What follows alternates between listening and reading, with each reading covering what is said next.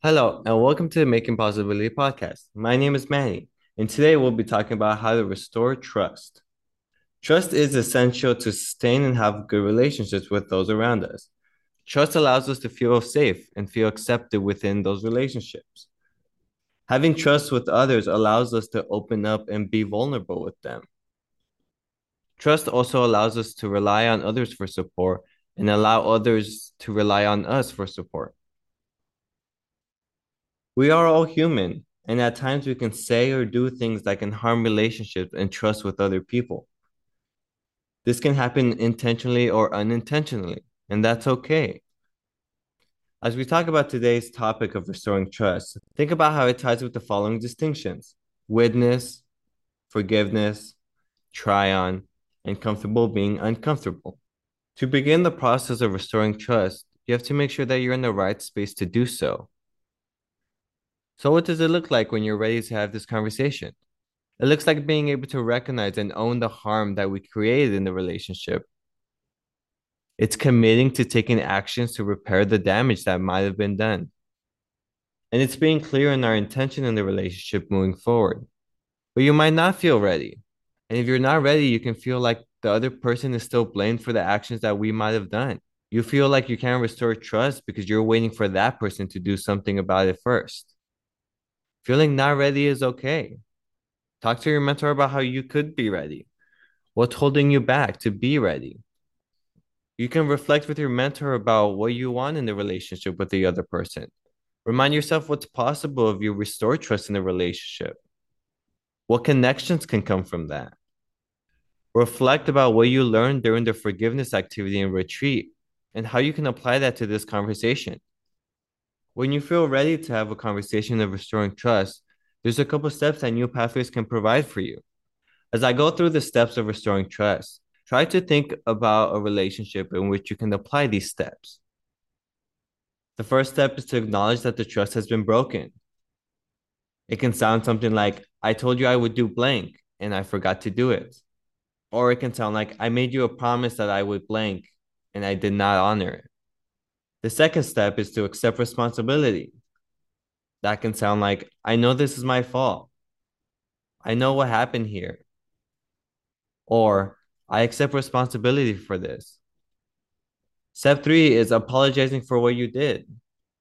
Here you can apply some of the forgiveness steps. It can sound like, I want to apologize for what I did and be intentional in stating what you're apologizing for.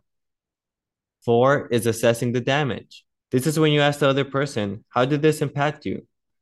What damage did this create for you? And how can I make this better?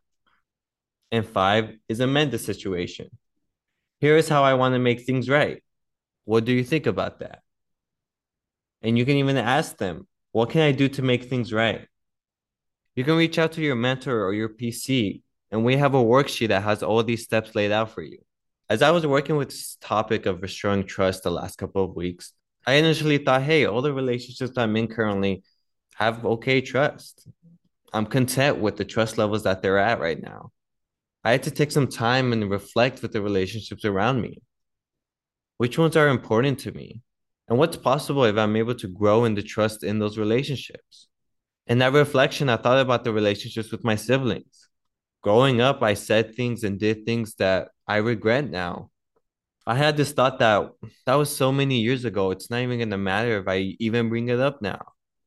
I can feel my rival bring losing thoughts and hold me back from being able to have this conversation. And then I reminded myself what I committed to building a stronger relationship with my siblings, specifically my little sister and my older brother. I still see my little sister at home when I get back from work or from school.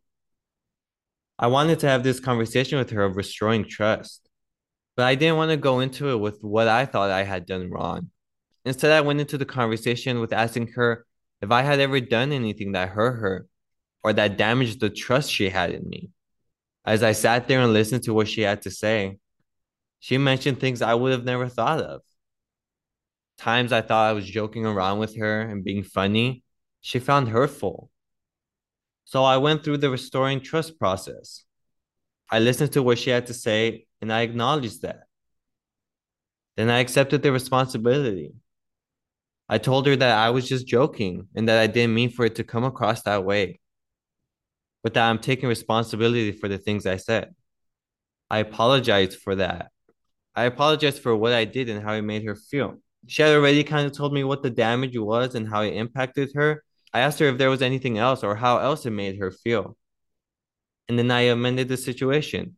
Told her that I'm going to work on not doing that again or being more clear when I'm just joking around. I saw this smile on my little sister's face that I don't see very often. And then we hugged it out and we went about our day. As I was also reflecting on the trust process, I thought about how I could restore trust with myself. What things did I commit to myself that I wasn't doing? What commitments did I have with myself that I wasn't following through with? Commitments for my physical and emotional health, and commitments to setting up boundaries with those around me. I had to take some time and reflect on those things. How can I restore trust with myself so I could feel confident in the things that I'm doing every day? So I went through the steps with myself. Honestly, I think this was harder than going through the steps with my little sister, but I'm glad that I did. After doing this, I felt so much better about the things I had planned for the week. I encourage you to have these conversations with your mentor. Talk with your mentor about relationships in your life that you would like to restore trust in, or relationships in your life that you would like to have more trust in. Ask your mentor about how they maintain trust in their relationships and what trust looks like in them. I encourage you to think about the trust process. When you've identified that person or that relationship in your life that you would like to restore trust with, talk to your mentor about the different steps. Maybe write them down, talk through them, and practice with your mentor about how that interaction can look like. What might you be feeling during that? What are some winning or losing thoughts you can experience? I also encourage you to keep coming to workshops where we will continue to dive into more content to help you reach your better self. And with that being said, I want to thank you for listening and tuning in and remind you to make those possibilities yours.